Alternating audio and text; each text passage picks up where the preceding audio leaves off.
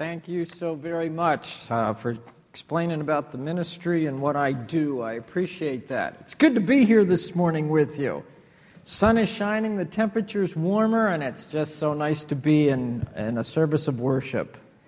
I do want to let you know, Tim showed you my website. I dialogue with people all the time. That's what I do. I talk with a lot of atheists, answering their questions and their misconceptions about Christianity and God and the Bible. I talk with a lot of non-Christians, with former Christians, and I talk a lot with Christians who just are wondering what they still believe now. Christians who are wondering if following God is still worth it. They've heard so many things, they're not sure what to believe, and they are questioning their faith. And so if you're one of those people, or if you know somebody like that, I'd be glad to talk to you. On the website, you go to the Q&A forum and dialogue with me. I also end up answering a lot of questions for Christian people who maybe just don't have access to the kind of information that you want or don't understand some things and you want to talk about the Word of God. So I talk with a lot of Christians too. I want to be a resource to the church. And talking about being a resource to the church, when Tim was on the website and he scrolled down, I sort of have it hidden in the bottom corner. When you scroll down across that black stripe at the bottom and it said Bible notes and commentary, I explained last night, I have all of my Bible notes from my study on the website to be a resource to the church. If you're a church leader or a teacher, or if you're a church person, if you're a Christian, and you want some resource. You don't all have libraries of books like your pastor does. And maybe you want to know, you need some information about 1 Samuel 15 or about Romans chapter 8. You can go down there and it'd be a resource to the church. I want to be a resource to the church as well as somebody that those who are not Christians can talk with. So I just wanted to let you know about that. With that in mind, today we're going to talk about God's goodness under fire. You may not realize that this is one of the most prevalent questions out there. Why is God so evil? Why is God so immoral? I get some variation of that question. Probably the most questions I get are about Genesis 1 and about God being evil. If you've been a Christian for a while, you may not understand that that's where the questions are, but let me show you some quotes from my website. Maybe if I turned it right side up, it would work. Wasn't God a murderous thug when he brought the great flood and killed the unborn and the children? In Exodus in Egypt, God creates children and then immediately kills them for what their parents have done. In Genesis, God creates people with flaws, then he punishes them when they show their flaws. Throughout the Old Testament, God shows himself to the Jews, but is glad to kill people who don't know him, the Canaanites. God is misogynistic. God commands the rape of women. God hates gay people. God commands genocide. God commanded his people to slaughter everybody, men, women, children, babies, and animals. And then, of course, what about hell? You see, these are questions I get all the time. In other words, why is your God the most immoral, violent, vicious being there ever could be? If you're not a Christian, what do we got? If you're not a Christian who has had these conversations, some of these questions may offend your sensibilities, but the accusation is one of the most common questions I get, and among some of the most prominent thoughts of non-Christians. The dignity and morality of God, the goodness of God, is under attack today from a wide variety of sources. And as Christians, this is one of our cliches. One of our cliches is God is good all the time. And all the time, God is good. And so you can hardly blame people for wondering, well, how can God be good if He kills babies? And how can God be good if He wipes out entire populations? How can God be good if He sends a flood to kill people indiscriminately? How can God be good if He allows slavery? How can God be good if He sends the most people who ever lived to hell? Good questions. They're really good questions. They're heavy questions. But I'll tell you just from a personal vantage point, if God isn't good, I have no desire to follow Him. I have no personal desire to follow an immoral God. So we need to know the truth about this, because I'm sure you're in the same boat. Who wants to follow a wicked God? And we need to know what's right and wrong. So sort of my overarching statement for this morning is, don't fall for confusing misinterpretations. We need to know the Word of God. So let's go into a little bit. Don't fall for confusing misinterpretations. We have to look at the definition of goodness. As any attorney will tell you, definitions matter. As any philosopher will tell you, definitions matter. As any scientist will tell you, definitions matter. We need to define good so that we understand if God is good or not. So let's talk about that. Now, I'm going to use the same word, indiscriminate, that some of my questioners asked. How can God be good if He sends a flood to kill people indiscriminately? I'm going to use the word indiscriminate because I think it's a key word in our understanding. Is a person good? We're working on defining good. Is a person good who indiscriminately treats good and evil as if they're both good? See? And you would say, no, that's not what good is. Is a person good who doesn't treat evil as evil? And you go, no. Is a person good who does nothing to stop evil? Is a person good who indiscriminately rewards every person the same, no matter what they've done? And I say, of course not. That's not what goodness is. That's what atrocious is. If you want goodness, we have to define goodness. Now, so we would say, now let's think about parenting. I see a lot of parents out in the congregation here. As a parent who disciplines their children, does that mean they're not good? Of course not. It's our job as parents. We want to raise children who are good and moral and responsible, and discipline is part of that. That's how we define good.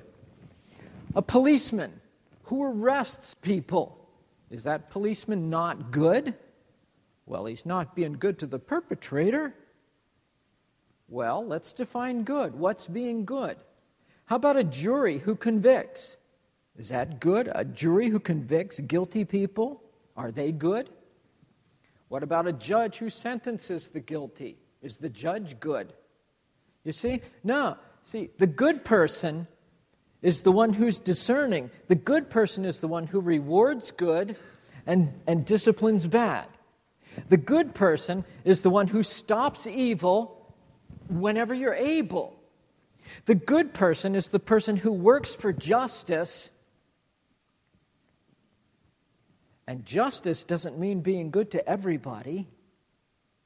Justice means what's fair to those who are moral and good, and what's fair to those who are immoral and not good. As you saw on the screen, somebody had asked me, wasn't God a murderous thug when He brought the great flood and killed the unborn children?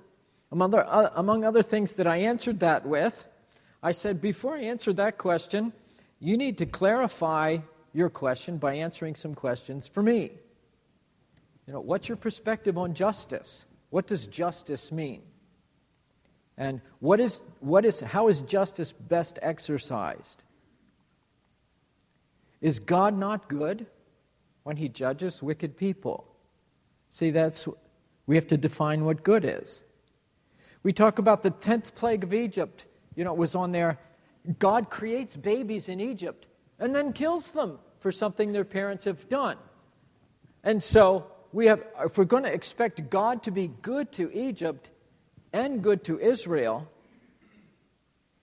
is expecting God to be good to the guilty and to the innocent.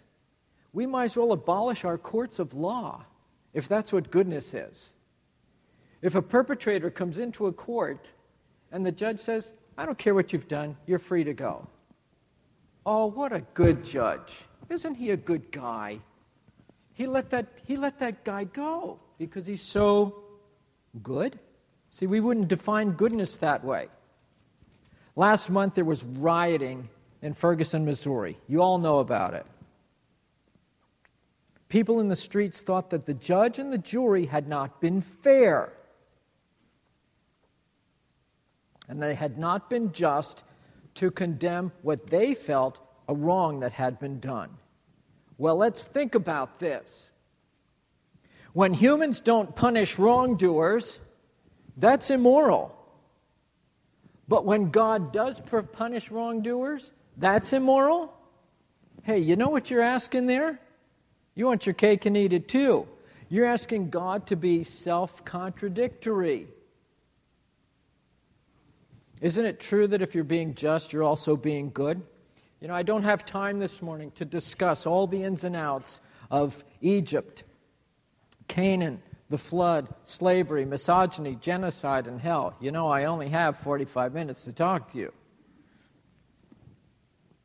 But I do have time to say don't fall for confusing misinterpretations.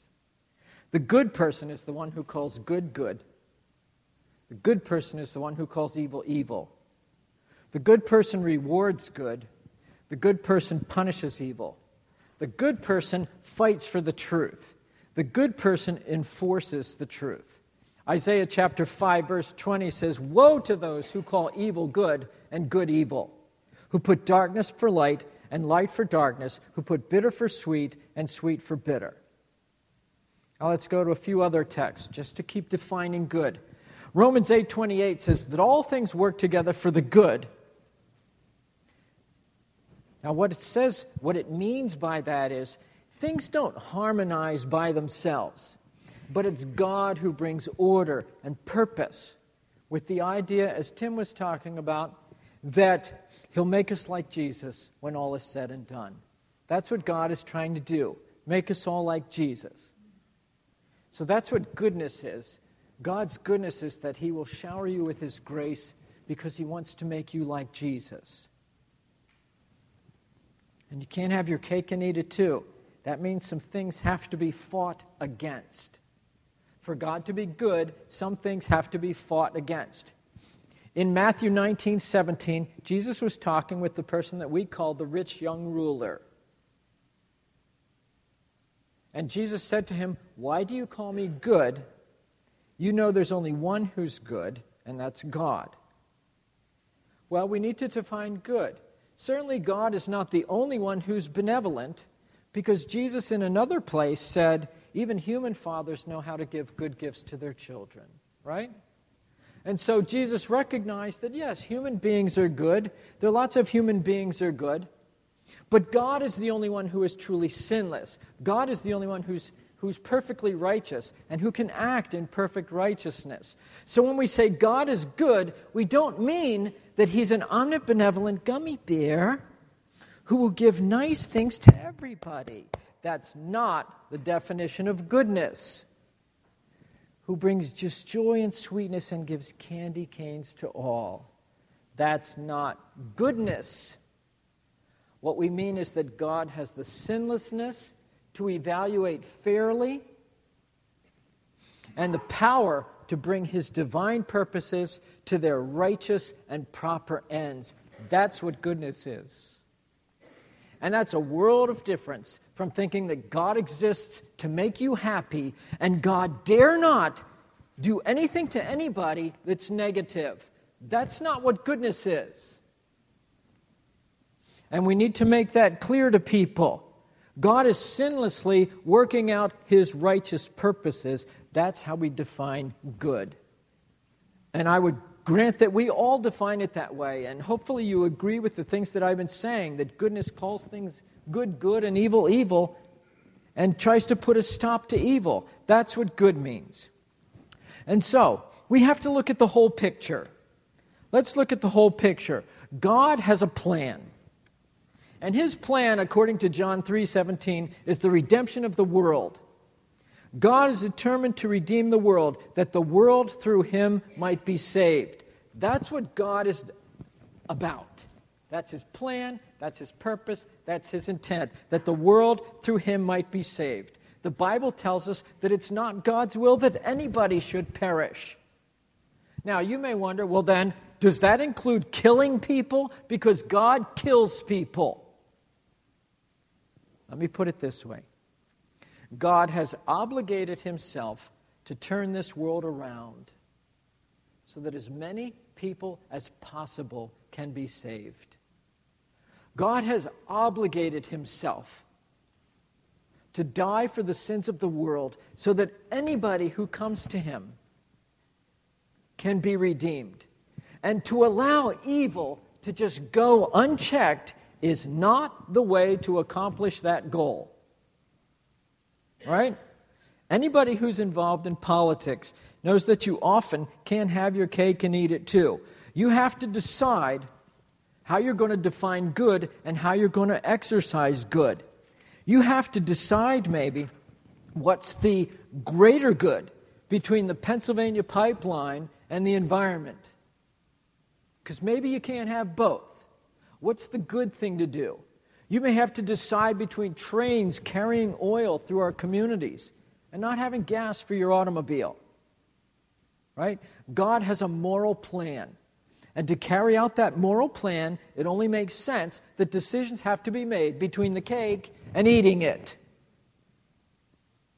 His goal is nothing short of the redemption of the world. It's not a small goal. It's not a small challenge. And it doesn't have a small strategy. He will take whatever necessary moral measures it takes to bring that about. And that I define as good. God has a covenant. He has made promises to preserve a people for himself. And you know there are many aggressors whose goal in life, it seems, is to exterminate those people. In that case, God acts like a mother bear protecting his cubs. Remember the old TV show, The Life and Times of Grizzly Adams? Yeah, you're admitting your age, and I just admitted mine. A big, friendly, pudgy, monstrous bear, right? The bear was friendly and nice, and the bear was fun to watch. But you know what? I've seen enough videos on YouTube to know what happens when somebody comes between a mother bear and her cubs. Have you seen those videos? They're hard to watch. Bears are not friendly people. I guess they're not people at all. You want God to be good to everybody. But if somebody's threatening his children, he's not being good to his children if he allows that to happen. That makes sense, doesn't it? Oh, you mamas out there. If somebody attacks your babies, are you going to stand there and watch it and say, well, I'm trying to be good to this murderer here? See, that's not goodness. The mother bear knows when to attack. The mother bear knows when to defend. And the Life and Times of Grizzly Adams may be friendly, pudgy, Yogi Bear kind of guy, but you mess with the cubs, and you face the teeth of Mama Bear. That's good.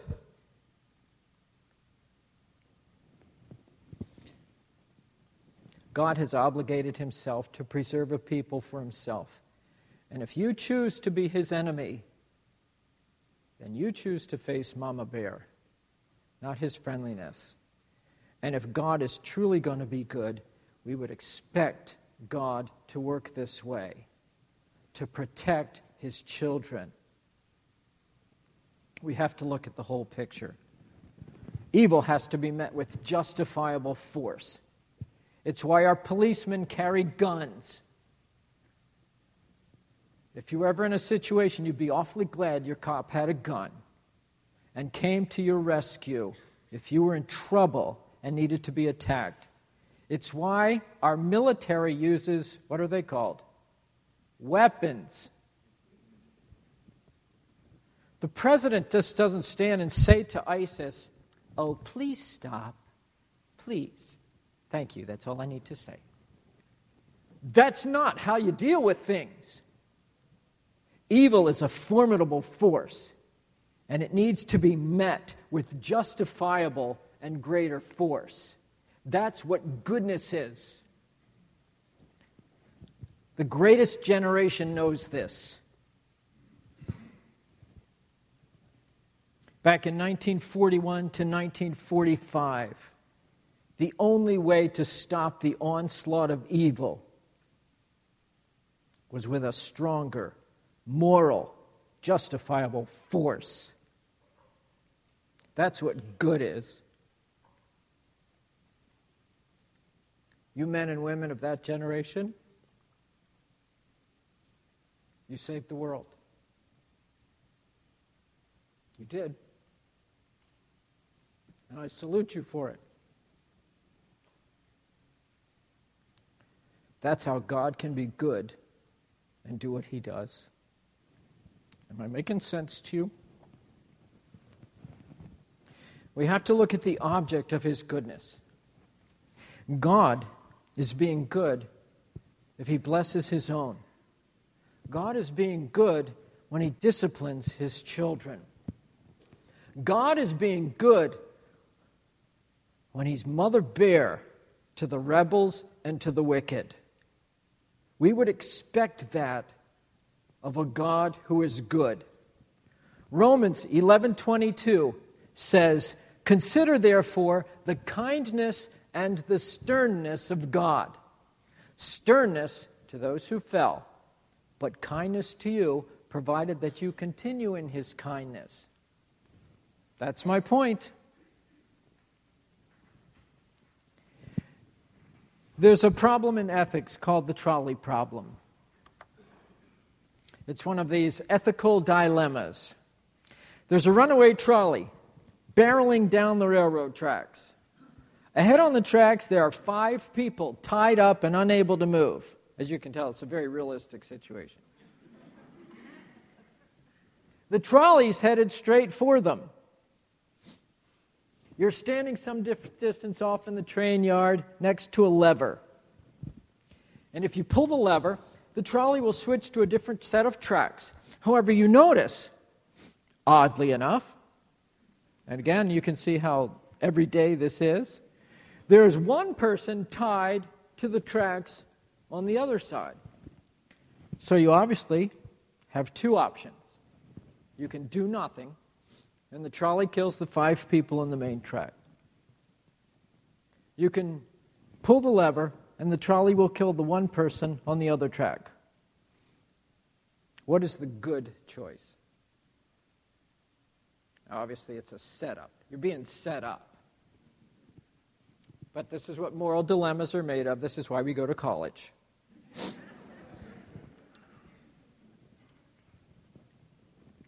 The object of, but, you know, in a sense, this is very pertinent. The reason I bring it out, it's very pertinent to our subject at hand. Can God be good to the Israelites and the Canaanites? Can God be good to the Israelites and the Egyptians? Can God be good to the godly and the godless? Can God, you know, how do you define goodness? And what is the scope of goodness? And how does goodness work? See, and what is God trying to do in this world? See, the object of God's goodness is those who are his people, who have invited him to change their nature into the nature of Jesus, and who become new creations in him, and who follow him with their lives. They are the objects of God's goodness. Anyone who wishes to become a child of God can be on the receiving end of his goodness. The invitation stands open to all. Turn to Jesus, repent of your sins, and be made new. His hand is open to everybody. Whoever will may come. But what hope is there for you if you stand in open rebellion against God? Do you expect to be invited to the party just the same? Do you expect God to be good to you when you attack?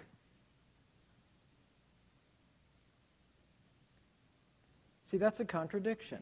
I hope I've pointed that out to you this morning. That's a contradiction, clear and simple. And God doesn't deal in contradictions. If you come against God, God will come against you. He is more than Mother Bear. He is more than the United States military. It is a dreadful thing to fall into the hands of the living God. I want you to value and follow God. I want you to understand that God is good. Don't fall for the confusing interpretations that people make out of the Bible. Twisting and senseless psychologies and philosophies. So much that they get your head all twisted around and you go, I thought God was good, but I guess now I don't know. Please. The claims of contradiction that make you doubt the goodness of God are exactly what it says. They are contradictory claims, and God does not deal in contradictions. Define goodness properly. Define morality properly. And understand who God is and how He's working and what He's up to in the world. I stand with Psalm 100, verse 5. The Lord is good, and His love endures forever. Let's pray together.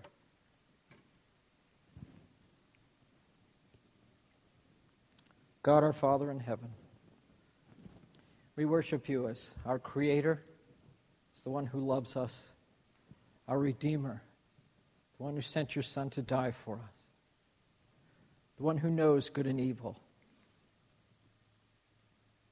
the one who rewards good and judges evil.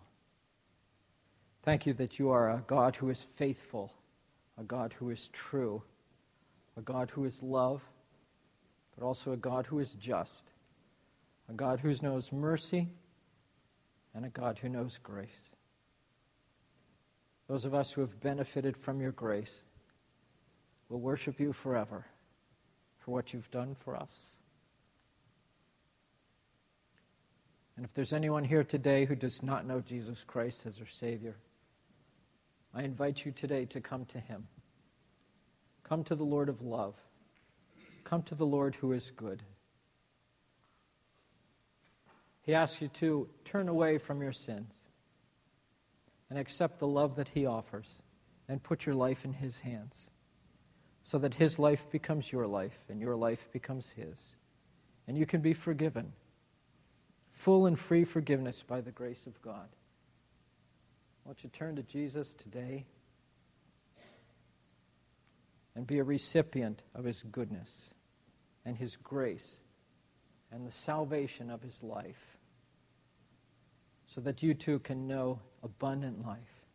It's available to all, and He calls to you and invites you. Come to me, all you who are weary and heavy laden, and I will give you rest. Take my yoke upon you and learn from me, for my yoke is easy and my burden is light.